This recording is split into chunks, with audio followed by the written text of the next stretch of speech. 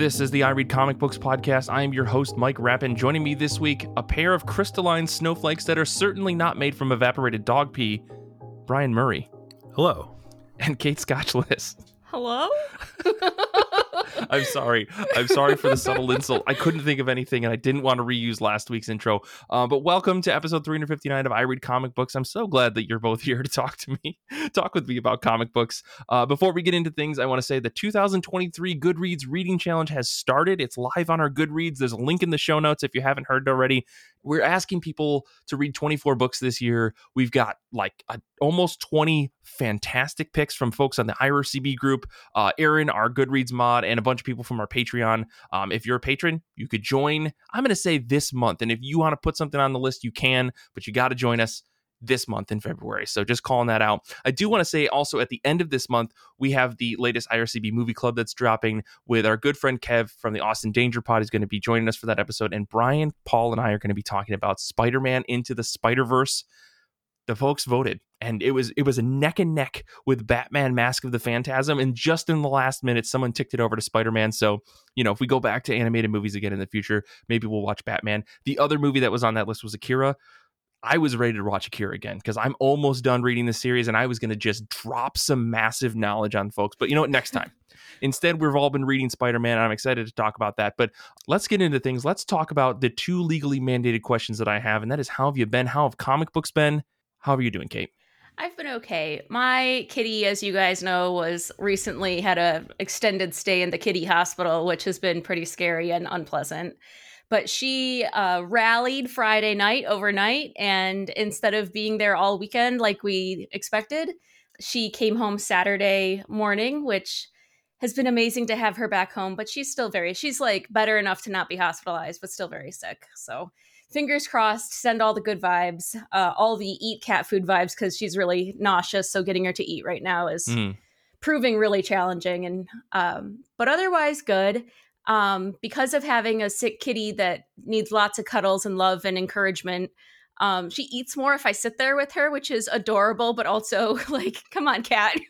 I have read a lot of comics. I got a stack of books out, and then the Hoopla comics, like the what do we call them? The bonus borrows for February are pretty solid. There's not a lot the audiobooks. I was very meh. I didn't see anything I wanted on the bonus borrows. But there were a good number on the comics one. So check that out, folks, if you have Hoopla from your library. But the comic that I read this week that I liked the most so far is Feelings, A Story in Seasons by Manheet Thap. It reads and feels like a second OGN, if that means anything to you guys. Absolutely. The print quality and the art quality, the hand feel of everything is very nice. I was very surprised when I actually realized that this is actually Ransom House. But it's very text light, art forward, where the creator is very much definitely an artist, and her other work is just being an illustrator in some other books. I would say through the whole book, there's probably 2 paragraphs of text for this whole OGN. Interesting. So it's mostly art with scattered text. And it's not really a story per se, there's not a plot really, but just the emotional rhythms of her year and how the change in seasons affects her with her anxiety and depression. And she seems to have a really consistent seasonal pattern.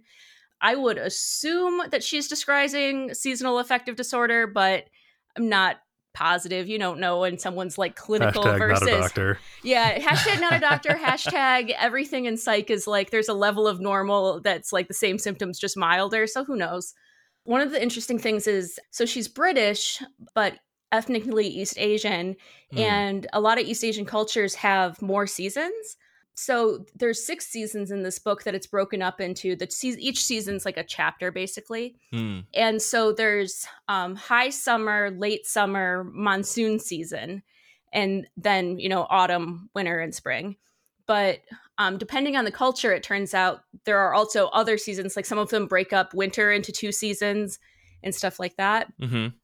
I don't know why we don't break up winter into 2 seasons. I feel like if you're north of a certain part of the United States, there should be the just kidding, it's not going to snow, and then the fuck you, it's cold. So like, Yeah. I really, I understand that feeling. Yeah. Well, and it makes sense, especially with monsoon season being a very different season than either summer Totally. or fall. And the late summer seems to be when it gets like unbearably hot versus high summer being when it's like, oh yay, summer, fun, outdoors, versus the like, I'm dying, I'm melting, make this stop. So I really liked it. It's really beautiful. If you are someone who is into like books for the art of the book, highly recommend. And I definitely like am going to check out her Instagram and stuff. She's on a couple different social media platforms because the strength of this book was definitely in the artwork. Yeah, it looks really cool. I'm just kind of skimming through the preview on Amazon, and yeah, it looks like a really just overall beautiful book. Like, yeah, I feel like I'm gonna have to check this out for my library too. Highly recommend. Well, Brian, what about you? How have you been? How have comic books been? I've been good. West Michigan Weather Watch. This bitch cold. Indeed. Thank you. We were in single digits for most of Friday. Right. Finally cracked freezing last night. Those are our seasons in Michigan. We have cold and construction. Right. And then mud season before spring. Right. Comics wise, I had read the first issue of Gwenverse a while back, but I found the trade was on Hoopla now.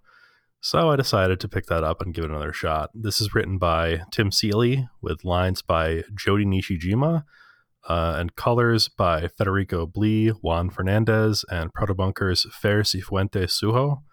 Letters by Ariana Mayer or Mar.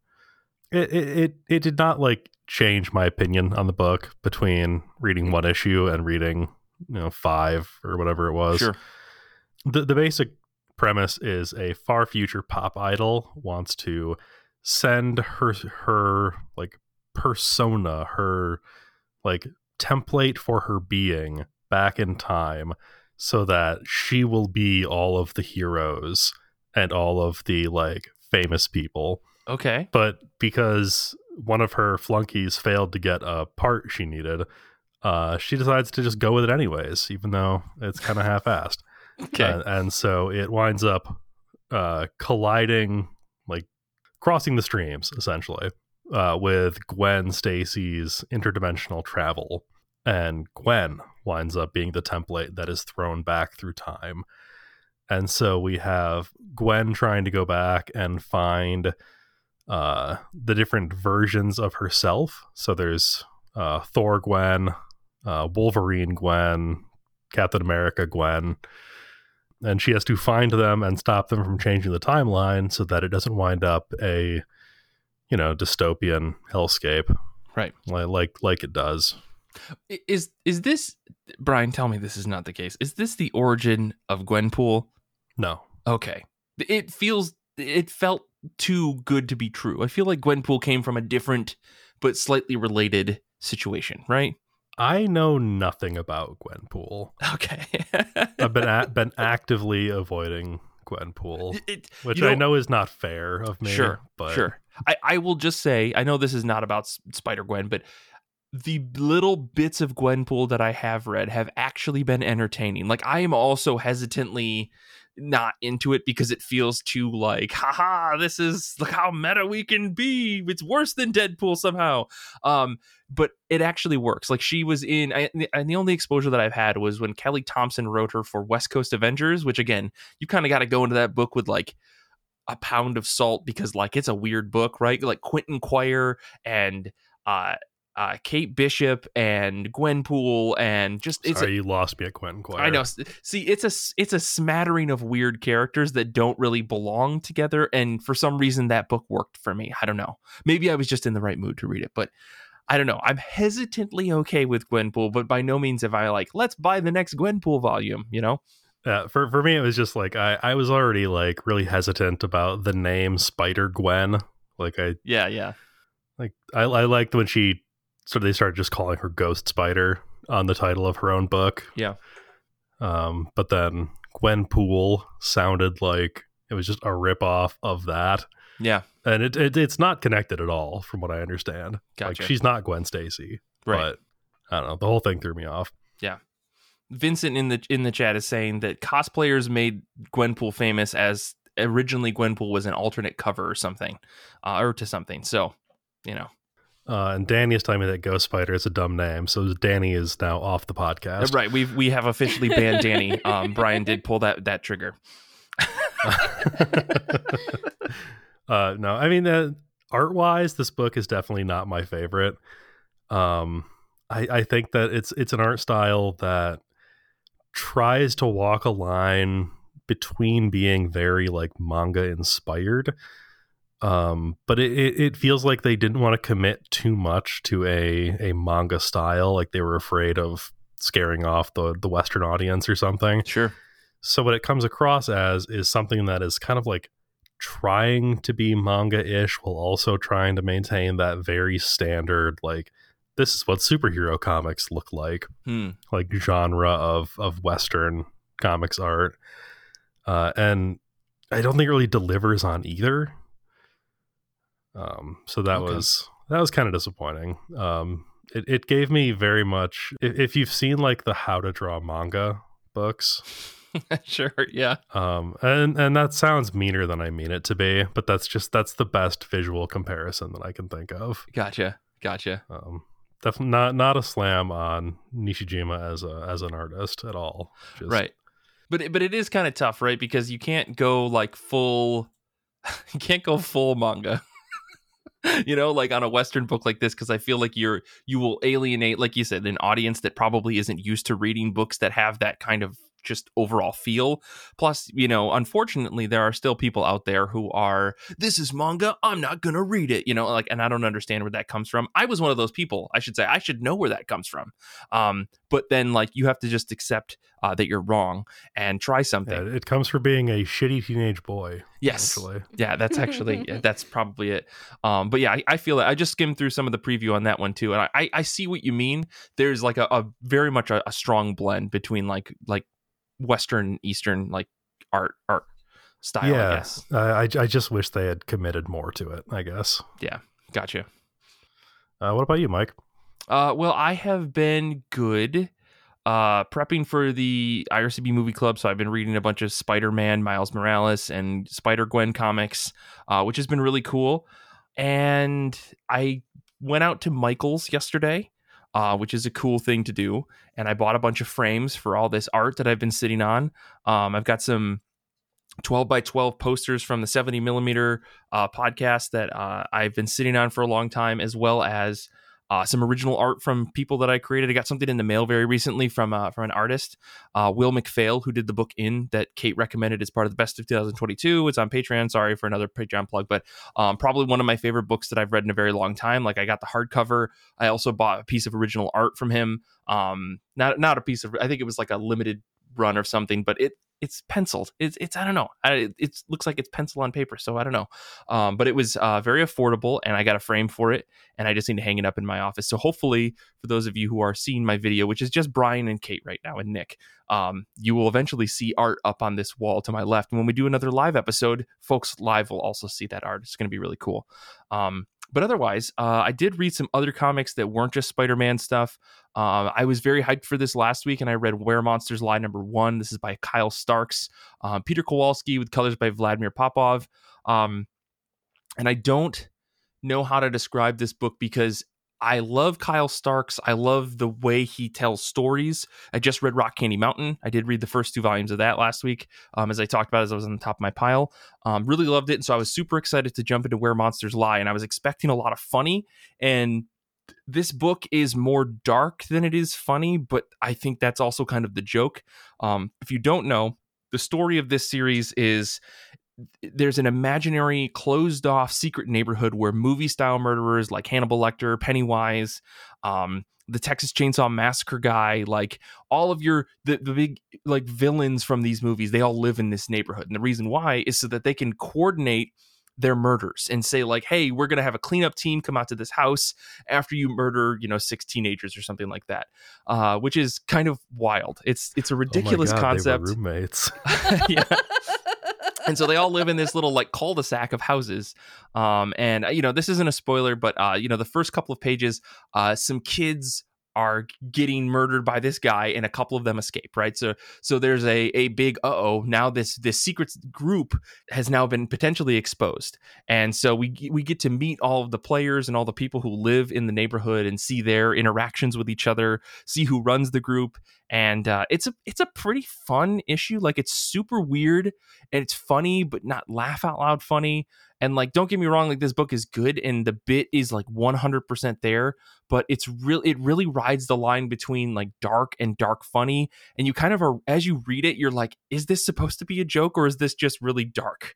It almost feels like Starks is playing with this idea of like, you can push something so far that it becomes funny because of how insane and ridiculous it is. And of course, the core conceit of this book being like a bunch of, horror movie monster people live in this closed neighborhood and they have to deal with like an HOA, and they all have agreed on this weird contract so that they can secretly get away with all of their, killings. It's kind of goofy, but it's mostly just dark with like dabs of funny every so often. I will say, Danny in the chat is saying that the Texas Chainsaw Massacre guy is Leatherface. Okay, sorry about that. He doesn't need a name. He's the Texas Chainsaw Massacre guy. It doesn't matter. Anyways, it's a wild concept. I think Peter Kowalski's art is really good, but it doesn't have that blend of comedy that I think you expect from a Kyle Starks book, right? Like, if you look at Rock Candy Mountain, or you look at Old Head, which are both drawn by Kyle Starks, or if you look at Chris Schweitzer's art on Six Sidekicks of Trigger Keaton, these all have like a very cartoony, goofy style. Outer Limits is another one, or Outer Darkness is another one. They have this almost cartoony style that adds a little bit of playfulness to the jokes. And unfortunately, Kowalski's art doesn't have that, which adds almost more to this. Is this too dark, or is this dark and funny at the same time? But ultimately, I think this story pays off. Like, the first issue it ends very funny in a way that I didn't expect it to. And, maybe I'm trying to judge Kyle Starks a bit too much by his previous like funny book work. But belly laugh or not, I feel like this book is fun if you're into the idea of a bunch of, serial killers living together and having to deal with each other, the commonalities of being in a closed off neighborhood.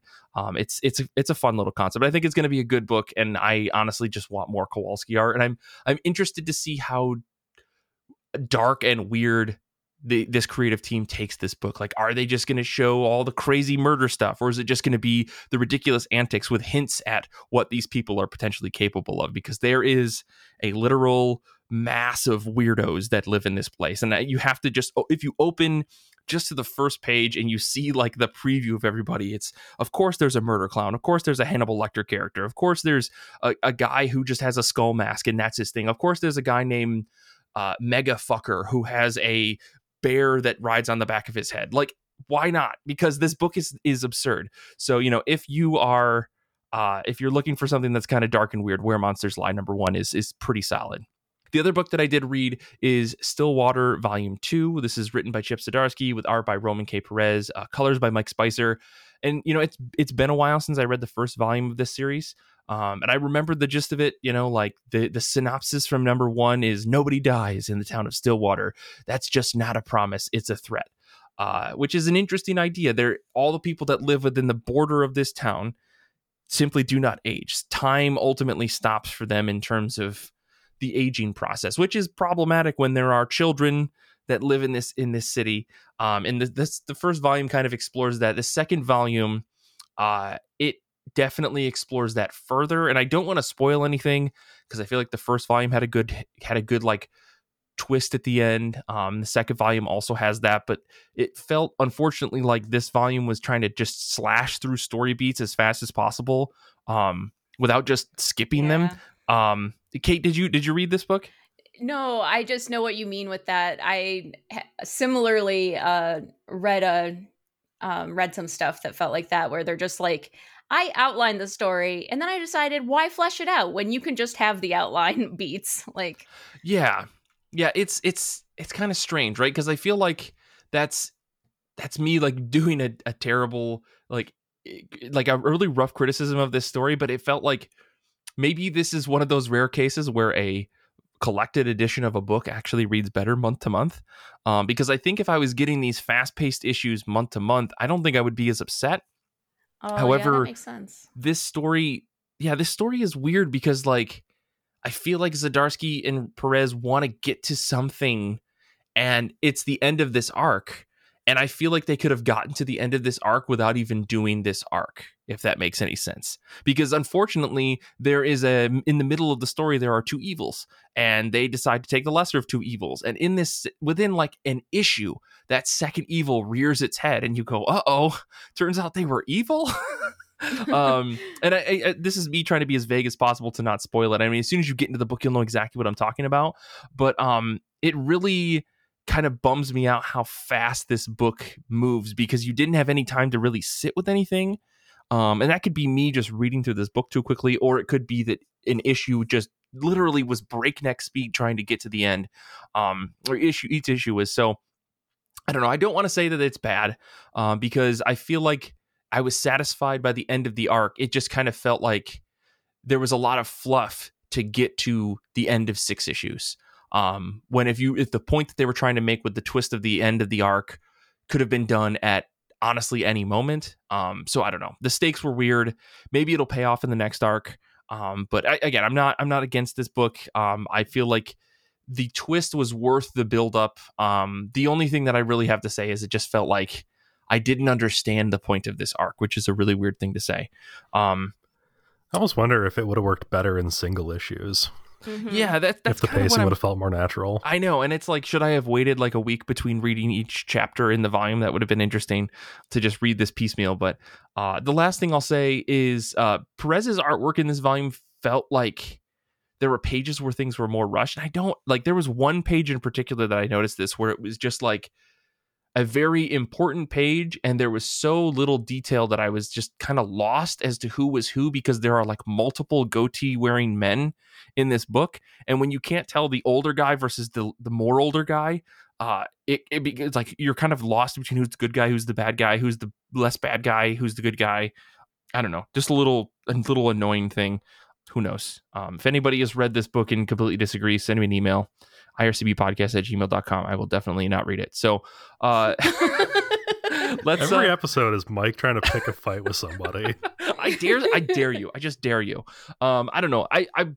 Stillwater's interesting because the twist at the end of this arc felt like an old Invincible or Walking Dead arc twist, which is a weird thing to say because we have Saga now. But Walking Dead and I feel like Invincible, and again, this is just a Kirkman thing. I don't know. He does these twists that you're kind of just like, I hated reading 143 pages of this volume, and I got to page 144, and now I can't wait for the next volume, because that's almost the style of twist that was. Now, I didn't hate this volume. I actually really liked some of the development. And the things that Chip Zdarsky asked were way darker than I thought this series was ever going to go. I was lukewarm until the very, very end. So I don't know. Can you put like a 2-star but with an asterisk that says the last page was a 5-star? I don't know. I summed that out to be, or I mathed that out to be about 3 stars. So anyways, I'm going to stop rambling with thoughts that are clearly incomplete, and let's talk about comics that are on the top of our pile, comics that are new or old, or comics that we are just plain excited to read next. Let's jump right into things with you, Brian. Sure. Before I get into it, just want to offer a quick trigger warning. There's going to be some brief discussion of mass shootings. So if you want to skip ahead, there are chapter markers in our show notes, as well as if in your favorite podcast app, you can just skip ahead if you want. So the top of my pile is Numb to This, Memoir of a Mass Shooting. This is written and drawn by Kendra Neely, with letters by DC Hopkins and color assist from Juan Murillo. This is definitely, it's weird to pick a book like this because I'm not excited to read this book. Like, I'm not eager to read someone's first person accounting of surviving a mass shooting. But I do think that it's a really important perspective to get. I think that it's important for these people to get their voices heard. And I am definitely interested to see what Neely has to say. Neely's a survivor of the, sorry if I mispronounce this, the Umpqua Community College mass shooting in 2015. And if you don't remember which one that is, that's because there's so many of them. Unfortunately, and it's super dark. Like, it's This kind of reminds me of when we read Kent State. Was the Kent State one? Mm-hmm. We're like, this is probably not going to be a fun read, right? But I think it's fascinating. Like, this is a way to get into the mind of someone who's been through something like that and understand, what that felt like and how that changed the way they view the world. Mm-hmm. So yeah, definitely not like a fun, relaxing read. I'm definitely gonna have to read that like in the sunlight with a palate cleanser on hand. Yeah. But I'm looking forward to what I will learn from this book much more than I am to the actual process of reading it, if that makes sense. Yeah. No, I totally follow that. It's really tough to look at books like this and be like, I'm excited to, dig into this, like you said, because it's, on the one hand, it's like we never want to experience these types of things, right? But at the same time, it is crucial for us to experience the empathy for those who have, because this is a part of life in America, unfortunately. So like, the best we can do is try to understand our fellow person, right? And read and understand, or hear their stories and read their stories. So, yeah, I'm putting this on my to read list. I didn't know that this was a book, so thanks for bringing it to my attention, Brian. Yeah, I got this as part of a Secret Santa exchange. I kind of forgot that it was on my list for that exchange. Gotcha. I requested just like funny snacks and stuff like that. So I got like cheesecake flavored gummy candy and like a chocolate bar with popcorn in it, and one that was flavored with potato chips and bacon. And then I found at the bottom of the box this memoir of a mass shooting. So it was a total shift, to say the least. Someone was saying to you, like, read this and then here is what you can eat to comfort yourself afterwards. Yeah. Maybe that was their intent. Because what I did was eat all the snacks within the first 48 hours. And this book has just been sitting on my desk, daring me to pick it up since then. Oh man. Well, let us know what you think. I'm gonna try to check this out too if I can. But yeah, I appreciate you bringing this up. Kate, what about you? What's on the top of your pile? Well, Brian's pick has been on my list since I listened to the author talk about it on NPR. But nice. I honestly wanted something more cheerful, so I picked up from the library COVID Chronicles, a comics anthology. Oh my God, you guys. Holy shit. So this came out in 2021 and it was the Washington Post's best graphic novel of the year. And it's edited by Kendra Beaulieu and Rich Johnson, and it has 60 plus comic shorts, all about 2020 and what was going on for people during that time. And there are people, writers and artists in here I've never heard of, and there's Eisner winners, and there's everybody in between kind of thing. So I think, like any anthology, I expect it to be a pretty big mix, but all of the stories are, pretty short. So that works out well. Unlike when I get really frustrated when, normal Marvel comics will have a whole issue that's a different artist that I don't like or something, and you're like, I don't want 30 pages of this. But in this case, this will work out. So it's a nice hand feel graphic novel, glossy paper. So I'm excited to read it, but I definitely am gonna piecemeal it out and not just read it cover to cover. Right. So yeah, I mean, not to say that something like this was inevitable, but this is one of those things. It's probably for the better for people to find ways to express the mass, their feelings of the overall mass trauma of what was the 2020 to 2022. I mean, I feel like despite everything, folks are maybe understanding and dealing with it better now. But it was pretty dark there for a while. I mean, it's still very dark, Mike. Lots of people are still dying every day. But I know. This book specifically came out in 21, so I do think all of these were actually written and drawn in 2020, 2020 pre-vaccine, when it was the very worst kind of thing. Okay. Everything was shut down. Yeah. So it is definitely a different phase of the pandemic than we're in now. Yeah, for sure. Well, I don't know how to follow any of that. but I'm going to try to talk about now for something completely different. Yeah, let me talk about what's so we have some folks hanging out with us on Discord as always. Thank you guys for hanging out with us. They sent over their picks for this week. Jeff is reading Alienation by Ines Estrada from Fantagraphics as part of the our Goodreads Book of the Month theme, which is a writer or artist who is a person of color.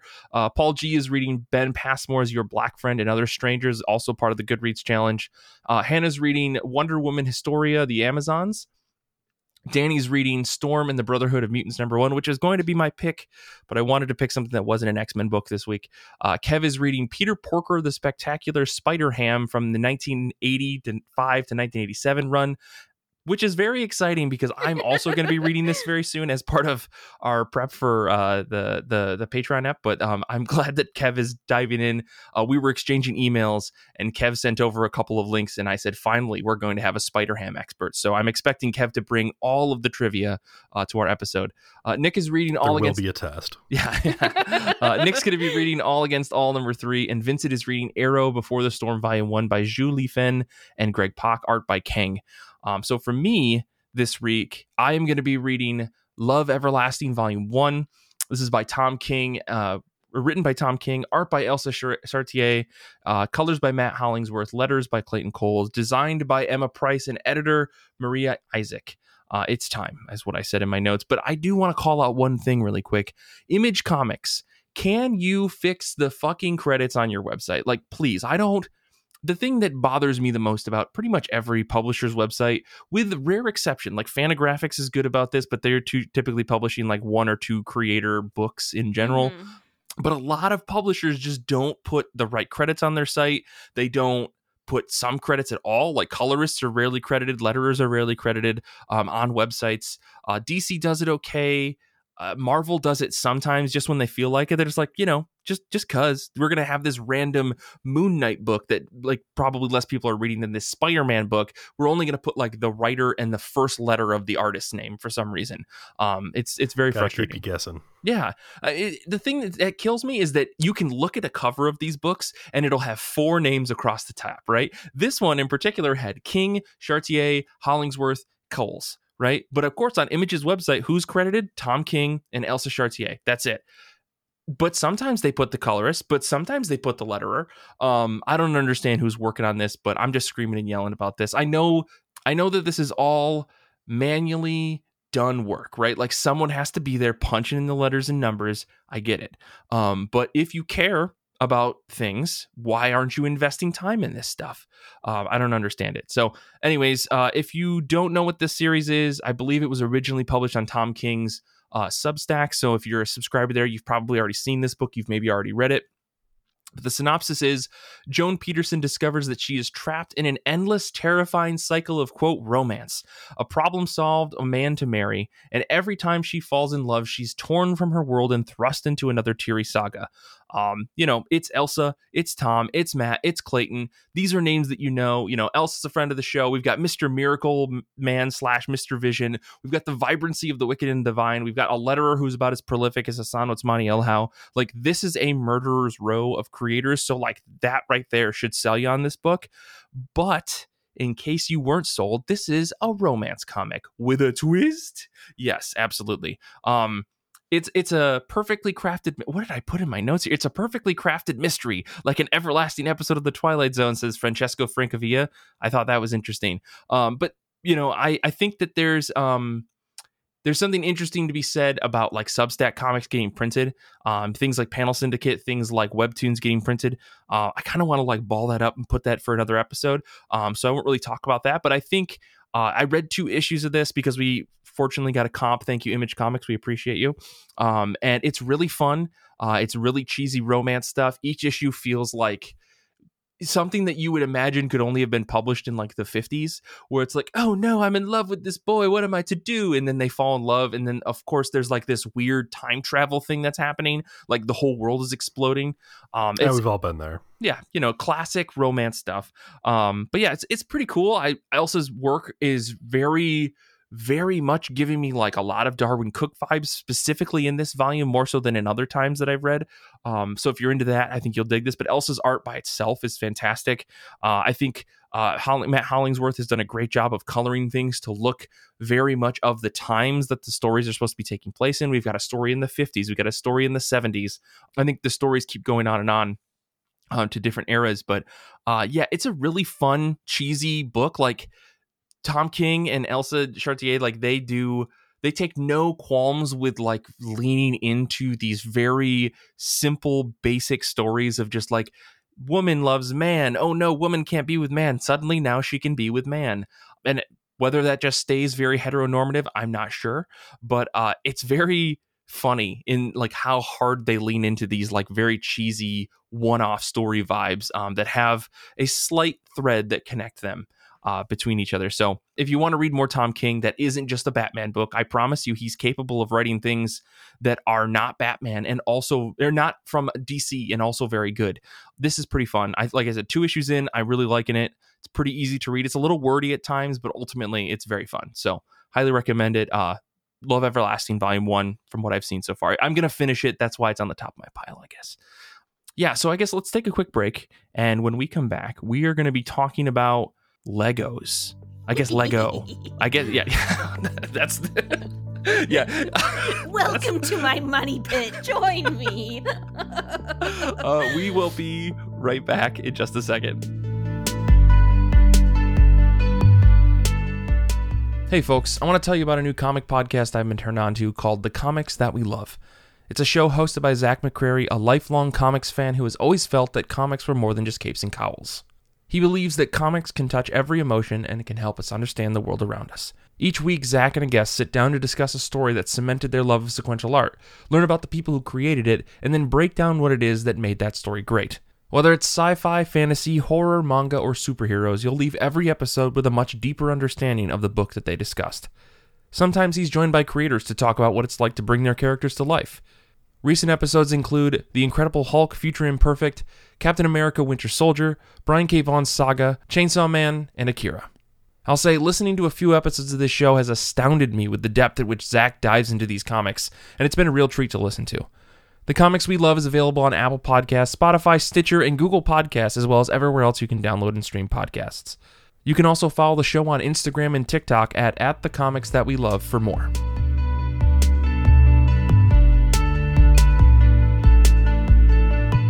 For our show this week, we are talking about Lego.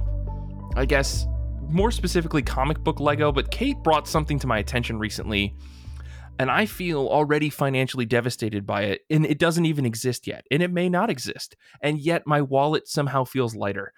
So Kate, could you tell us a little bit about your personal passion when it comes to Lego, and why you've brought these things to our attention today? Well, I'm glad to be here on the I Play Legos podcast to tell you about my crippling addiction. I have gotten really into the adult, like, creator Lego sets and ideas sets that are, like, specifically designed for adults, so they have, like, thousands and thousands of pieces and motors and cool things. So adult Legos, but not, like, adult Legos. Right. Right. But they do say, and this is endlessly funny to me, 18 plus on the front. Oh. Which is hilarious. You got to be able to vote to build those these Legos. Which is extra funny when it's like a Harry Potter set. Yeah. Oof. Oh, no. Not going to go there. Keep going, Kate. So anyway, as I've fallen farther and farther down this rabbit hole that is Lego, I have stumbled across on Reddit the Lego Leak subreddit. That is Lego Leak, not leaks with an S. That subreddit is dead. What you want is Lego Leak. Okay. And so these are comics related or adjacent sets that are rumored for 2024. Apparently Lego, as they're coming out with sets, will do surveys with volunteers where they show them or describe a set of, like, how many pieces it is, what it is of, what minifigures it comes with, and then ask them basically what they'd pay for it.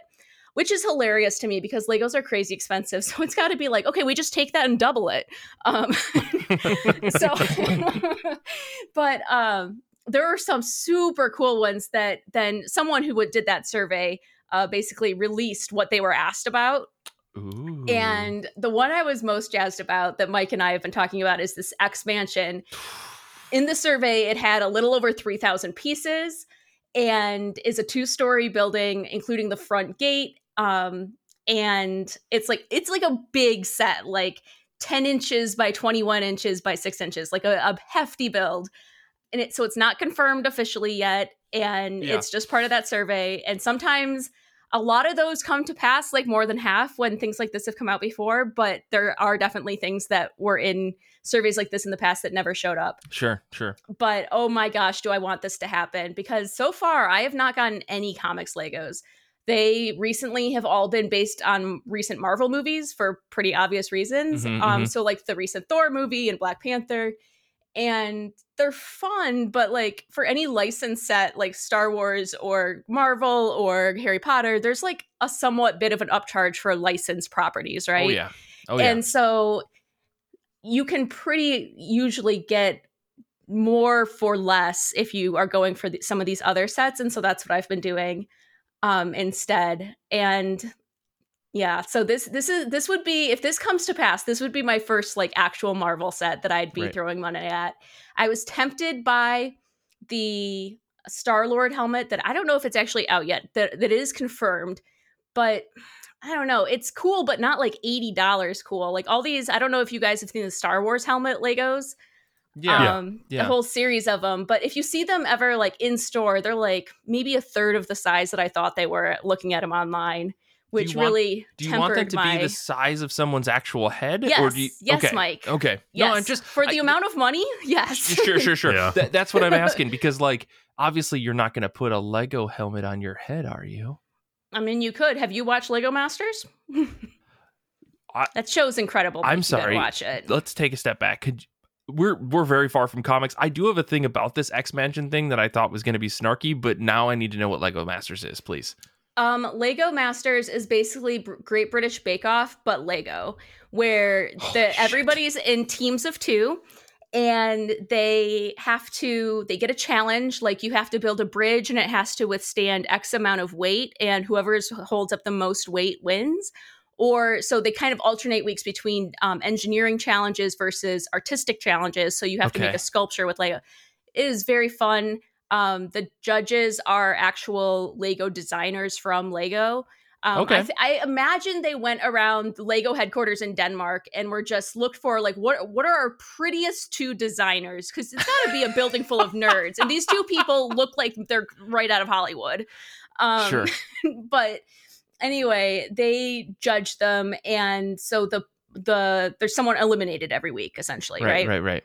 And so it's a competition thing like that, but it's like the time crunch and the, okay, bakers bake, except it's okay, builders build. Right. It's a lot of fun. Okay, so I guess, okay, this is different than what I thought it was. I thought that Lego Masters was like a documentary series or something. Mm-mm. Didn't realize that it was a competition show. Nick in the chat is telling me that it's hosted by Will Arnett, which is great. I guess, he was Lego Batman, so that's cool. This sounds absurd, and I kind of feel like I need to watch it now. This sounds like very comforting, like television to just put on to turn your brain off and go, look, they're building it on Lego. Very. I like that. I love the thing with competition shows like this where you can be like snarky about, oh my God, that's like a terrible design. You really think that's going to hold up? Whereas like, they're doing something you could never in 1,000 years do, but you get to be snarky about it, right? But I don't know. You get your teams you start rooting for, but the nerding is intense. It's my favorite part about those kind of reality shows is they make me say shit that I have no business saying. Exactly. Like I'll be sitting there watching somebody try to make a sword. I'm just like, if that's how you forge your canister Damascus, you were going to have D-lamps out your ass. Like, what does that mean? I barely know. I think that Great British Bake Off is what gave me a lot of unearned confidence when it came to cooking very recently. And, it's because I see things like, oh, I'm going to have a soggy bottom. You know that she's going to have a soggy bottom with that. Like, it's very fun. Okay, so Lego Masters. You just wanted to say soggy bottom. I did. I just wanted a reason to say, listen, I'm not repeating some of the jokes that are in the chat right now that were far beyond things that are normally said on this type of show. So So anyways, back to the Legos that you posted in here. So we've got a very interesting X Mansion, which I think is great, except for, and then this is where I get to say my snarky bit, and I push up my glasses a little bit and say, actually the X Mansion doesn't exist anymore. They all live on Krakoa. So if they were going to be accurate, they would have us build like a quiet council or something. But an X Mansion would be cool, because I see that the listed figures in this picture that you've posted is 9 figures at least: Professor X, Magneto, Wolverine, Storm, Cyclops, Beast, Mystique, Sabretooth, and Emma Frost. Where's my boy Nightcrawler? That's all I'm saying. Where's my boy Cyclops? You know, I would swap Sabretooth for any other character, literally. So even Juggernaut, you know. But that's interesting. It's an interesting set, I'll say that. But 3,100 pieces, I don't even know what that equates out to in terms of like size and build shape, but that's pretty cool. It equates out to a several $100 set. Okay, well, I mean, let's say that, you know, your boy started saving up today, you know, just $1 a day. Maybe I'd get there in 2 years, but the Lego Batmobile, I assume the one that you have, is 1,360 pieces. Okay, that's a pretty big boy too, right? Like that's a big Lego thing. Danny, so triple that. Yeah. So, well, I mean, but that's the thing. There's verticality to an X Mansion, right? Like, I know the Harry Potter castle is a pretty big set as well, right? Like, you can get that. I don't know how many pieces that is, but yeah, I don't know. Either way, this sounds really cool. I like this idea. I'm surprised that there isn't a Jean Grey in this set, though. Me too. That was one of the things that struck me with the minifigures. So my thinking in terms of why we're getting X Mansion versus Krakoa is that all of their Marvel sets have been based on movies. Yeah. Like they are going for the common denominator here. It's because nobody gives a shit about Krakoa. Yeah, that also. Man, oh my God. Well, the thing, okay, well, it makes sense, right? They're based on the movies, but Danny in the chat makes a good point that if the basketball court does not open up to reveal a Quinjet, then there was no point in the set. I'm just going to throw that out there. Yeah. In the 3,000 pieces, the other part of that is that means this is going to be an 18 plus set for sure. Like that, this is going to be a detailed build made for adult nerds with spare money. They're like just keeping these millennials hooked. They got us as kids and they just keep milking us. Which, you know what? Good for them. It brings me joy. Yeah. I just looked it up, the Harry Potter castle. That's the only thing I can compare to, just because I know it's a big set. 6,000 pieces for that. That's a pretty big set. That one's huge. It's also almost $500. And quite honestly, I'd rather buy a new computer, like a new Mac Mini, than get a Harry Potter castle. But that's just me. Speak for yourself, Mike. Jeez. I'd rather slam my hand at a car door than buy a Harry Potter set. But that's just me. Did you guys see the Batman animated series one for the Gotham City too? Another 3,000 plus piece set. It's the Gotham City skyline. So this is again rumors, just to be clear. But in the Art Deco style of the show, with the skyline over a background of like a red sky with black clouds and like a moon, police blimp, bat sign in the Batwing. And it's supposed to include Jokerland with the Ferris wheel, Gotham word brick built, and like they also mentioned in the description for the survey that people are taking that there's like panels that can be opened up, and the figures listed are Batman, Joker, Harley Quinn, Mr. Freeze, and Phantasm. That one sounds cool. That seems like it has potential to be a really cool display set, as in a pretty bookshelf piece, you know? I mean, you are literally Luigi's Mansion style vacuuming money out of Danny's pockets right now by saying this. This is so cool. I'm not I'll be completely honest. I'm going to speak my truth here on the show. Never really watched Batman the animated series outside of the occasional clips, and you know, maybe I caught an episode or two. I have seen Mask of the Phantasm, fantastic movie. That said, the style of that series is amazing, and I 100% could see like owning something like this too, just because like you said, it would be a really cool display piece. Like if you had a high up shelf or something that you wanted to, you know, put this on, I think that would look really cool. Which kind of brings me to my question, unless you had more you wanted to go into for these other sets, Kate. But I did have a question about like displaying this kind of stuff. Like, how do you guys go about, you know, building and then putting these things somewhere where you can look at them? For any of these big sets, there's a secondary market of people who make basically like plexiglass boxes so that they're easier to dust and shit. But you can also get these dusters on Amazon. They're not made for Lego, but they work really well for it, that are basically like really long paintbrushes, so that the, I don't know what you call them, the tassels of this duster kind of gets all in the crooks and crannies of the Legos. Because if you let the dust build up enough that you can't just dust it off, they are a massive pain in the ass to wash. Right. You have to like acid wash your Lego. Yeah, it's not great. So right now I have all my sets on like a ledge that's built into my basement wall. Nice. But that's not very wide. And I have a set to build as my next build that is wider than that. So I'll have to figure out something else. So we'll see. This is where you become this is extremely where bookshelves come into play, I think. Right. Or you become extremely crafty into like building extenders onto these ledges or something. Like, Yeah. Kate, you're going to learn about like weight physics and wood types and stuff just so that you can display your Lego, right? The other piece is I'm starting to get a problem of like Lego storage, Sure, where I've sure. like invested in some like craft storage boxes that have lots of little sorters things, because I want to start making like custom builds. I've been inspired by the show, you know? Ooh. And then you can build, well, first of all, you can build stuff without spending more money. But then you have to also, take apart your other creations, right? You do. It's true. Yeah. That's okay. It is. And there's also Rebrickable, which lets you like pay people for their PDF of their design for their custom creation. You plug in which sets you have, and it tells you whose Rebrickable designs you could build with the pieces you have from your sets. Dude. Which is super handy. That is the coolest thing I've ever heard. Holy shit. And they're usually really cheap, like $5 or something. I mean, I'm not surprised that there is a market of like a sub market beyond the Lego company, you know, like, and I'm sure that Lego doesn't care as long as you continue to buy Legos from them, right?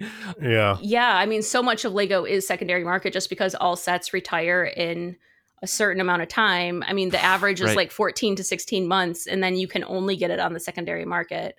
Sometimes things are around longer or shorter, but by and large, it's that, you know, little over a year window. A lot of people I see online on like the forums have like IKEA shelves up on their wall, floating wall shelves, right? Then you can put sets up on, which I might go that route. But yeah, no, I think that there's like, it's funny to see like the dedication to folks that like showing off their Lego and stuff, because like I can only think of it from like a very like rudimentary setup of just like, I have to buy bookshelf for this. I have to put thing on bookshelf. That is the only place that things can live. When I know that there is more that you could do, like you can create these almost like shelfless shelves and stuff that are like these floating shelves that kind of exist. And yeah, I love to see the way that people get creative, because like right now I've just got like a big Calyx bookshelf that's like all my comics, my Hero Academia figures, and some occasion I have a handful of textbooks for some reason that I probably just need to like burn. But yeah, it's interesting to see like the way that people get creative. I live in an old house. I live in a 100-year-old house, and we have lath and plaster walls, which means that putting holes in those walls is a thing that I don't dare to try. But I hope that one day I could figure out a way to just put shelves like on some of the walls that are in my place to do that kind of stuff. But I've seen a lot of people with the Kallax bookshelves for Lego display too. And then they put like the LED light strips at the top to kind of like light each little box. It looks super cool. Yeah, that's simply more effort than I'm willing to put in. Mine just sit on top of whatever surface is available.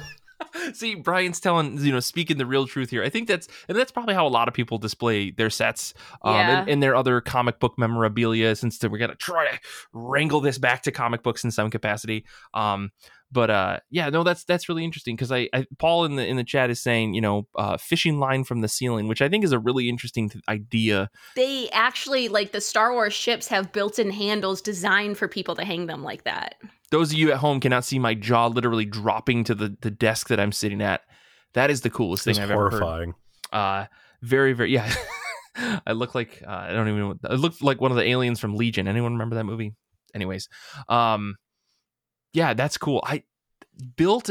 Okay, so what I'm hearing is that they need to build an X-Men Quinjet, and I need to be able to hang it from the ceiling. That's what I'm hearing, right? Yes. Okay. So to be clear, it's the model. So for Star Wars in particular, they tend to come out with two versions of like the Hallmark ships, like the Millennium Falcon. They'll have like the ones designed for kids. It's way cheaper, way less detailed, and much sturdier build, so you can swoop it around and play with it.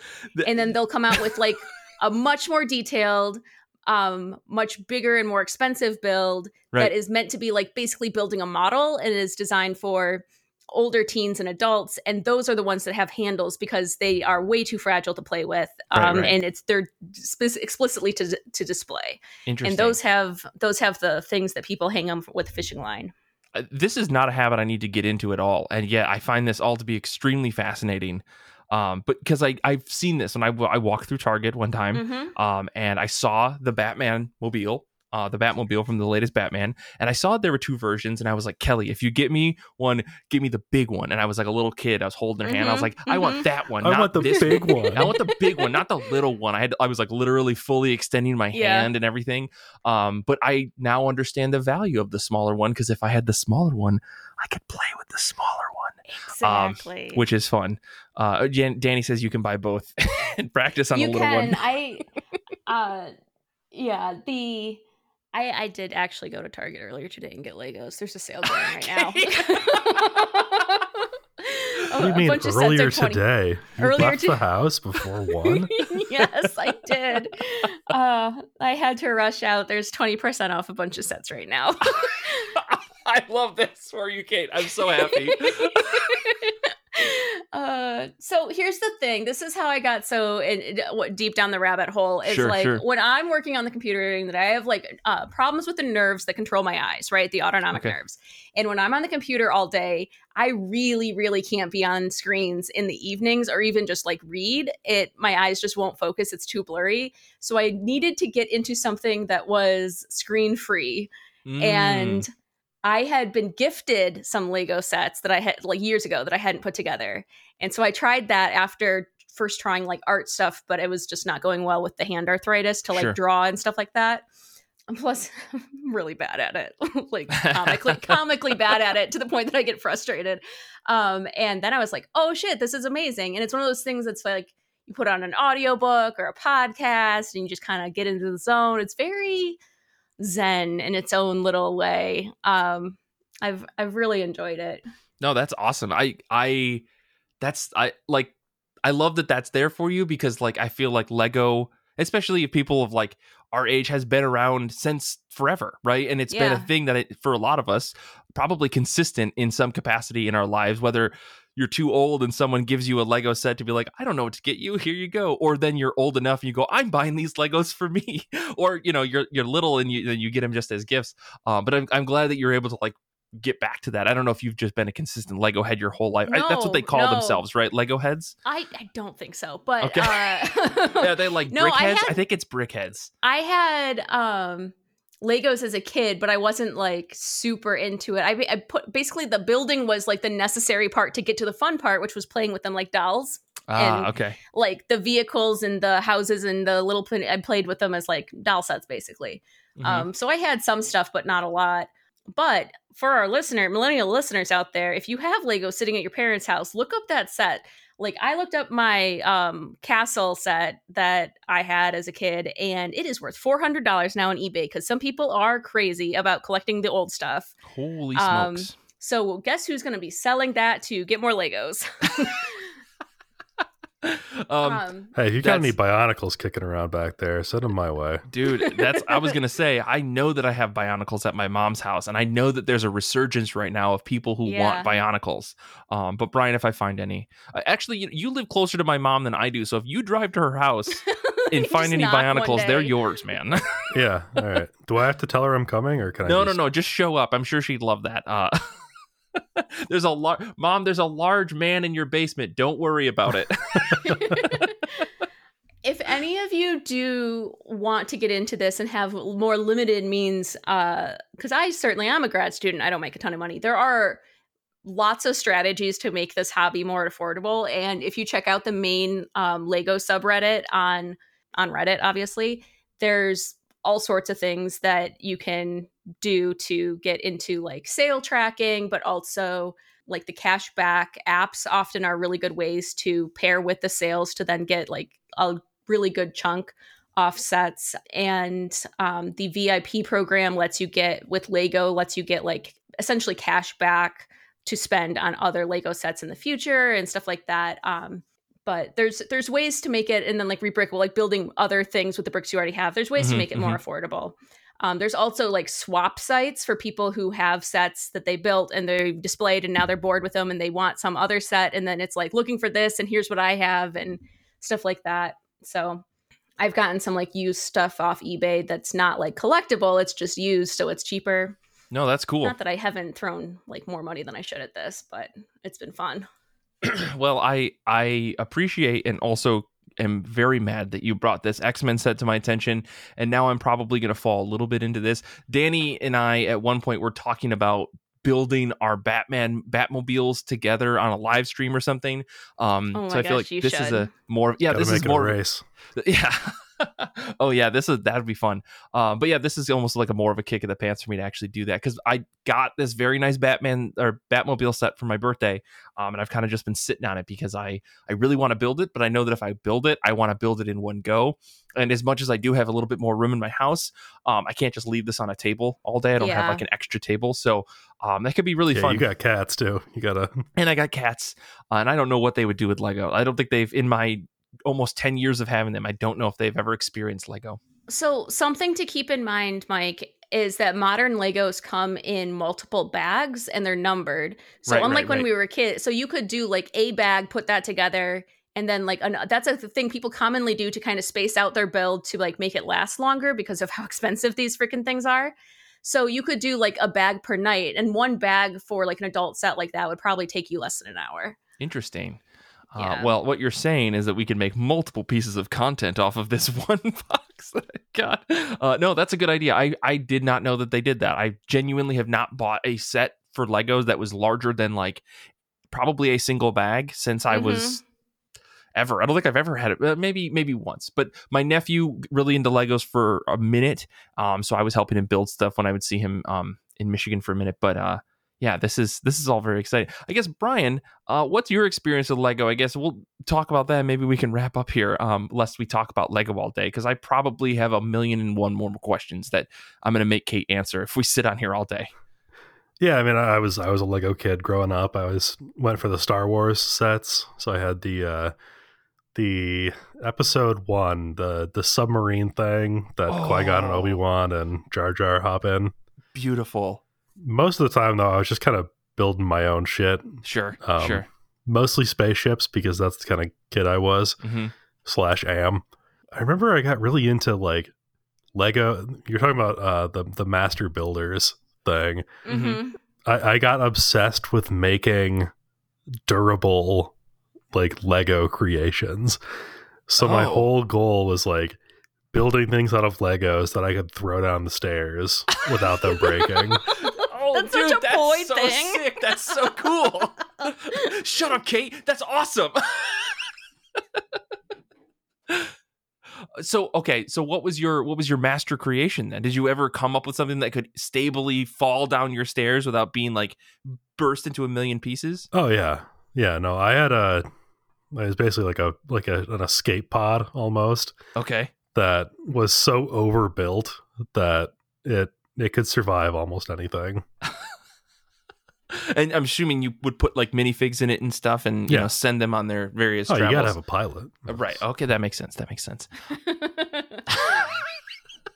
But Kate, you're very much right. That is very much like a young boy thing to do. Yeah. Yes, young boy. Right. Just off camera is a pile of Legos of Brian's last few tries. I was definitely like 14 or something. Sure. Well, cool. I guess, my experience with Legos is like, I've got, maybe if it wasn't clear, I had Bionicles when I was growing up. I had like I didn't have any licensed stuff, but I did have like little aliens. There was like some space aliens figures that had like a lot of those like neon green flames that I thought looked really cool. And for some reason, my parents bought me a blacklight when I was like in elementary school, and so we would just have it on, and it's like all the neon colored stuff would look really cool under the black light. So we had it mounted on the wall in our living room in the basement. It's totally weird. And then we put all of the alien sets underneath the blacklight. And then at night we would turn that blacklight on and all the neon color stuff would light up, which was cool. And yeah, when I was younger, we had just like random sets that I think were from like the 80s that my mom just got at a garage sale. Not sets, but just like a box full of Legos. And I had a table that was like made out of plastic, but the top of the table was a big Lego base. So we would build like entire cities. My brother and I used to build huge random brick towers like that would go almost, as tall as we could get as little kids. And we'd stand up on chairs and get yelled at for building too tall. And then of course, inevitably we would get in a fight and one of us would go, I don't like this. And then just push it over. Mike and Doug accidentally recreating the Tower of Babel with Legos. Right. This is why my brother and I can't speak to each other anymore. Because he speaks French now, but no, that so. But this is really cool. I like the idea of being choosy about Legos and maybe getting like one particular set that I can just be like into, like the Batmobile or a 3,122 piece X Mansion that my wife doesn't have to know about. She doesn't listen to the show, so she's never going to hear about this. I'm gonna text her right now, Brian. But yeah, no, that's Kate. I appreciate you bringing this to our attention. I guess to wrap things up here, any last thoughts you guys have about, I guess, comic related Lego or just Lego in general? Some of the leaks that weren't like explicitly comics, but are like pretty close, have to do with Legend of Zelda. Like the Zelda tree set, which is supposed to have the Breath of the Wild and I forget the older Zelda game, but like two versions of it, basically two builds. Okay. And then like Indiana Jones, which a lot of those have been confirmed now and like have official like pictures and stuff, and a bunch of new Star Wars sets, which look cool. I'm really hoping for the Star Wars one, they come out with the rumored Ewok Village.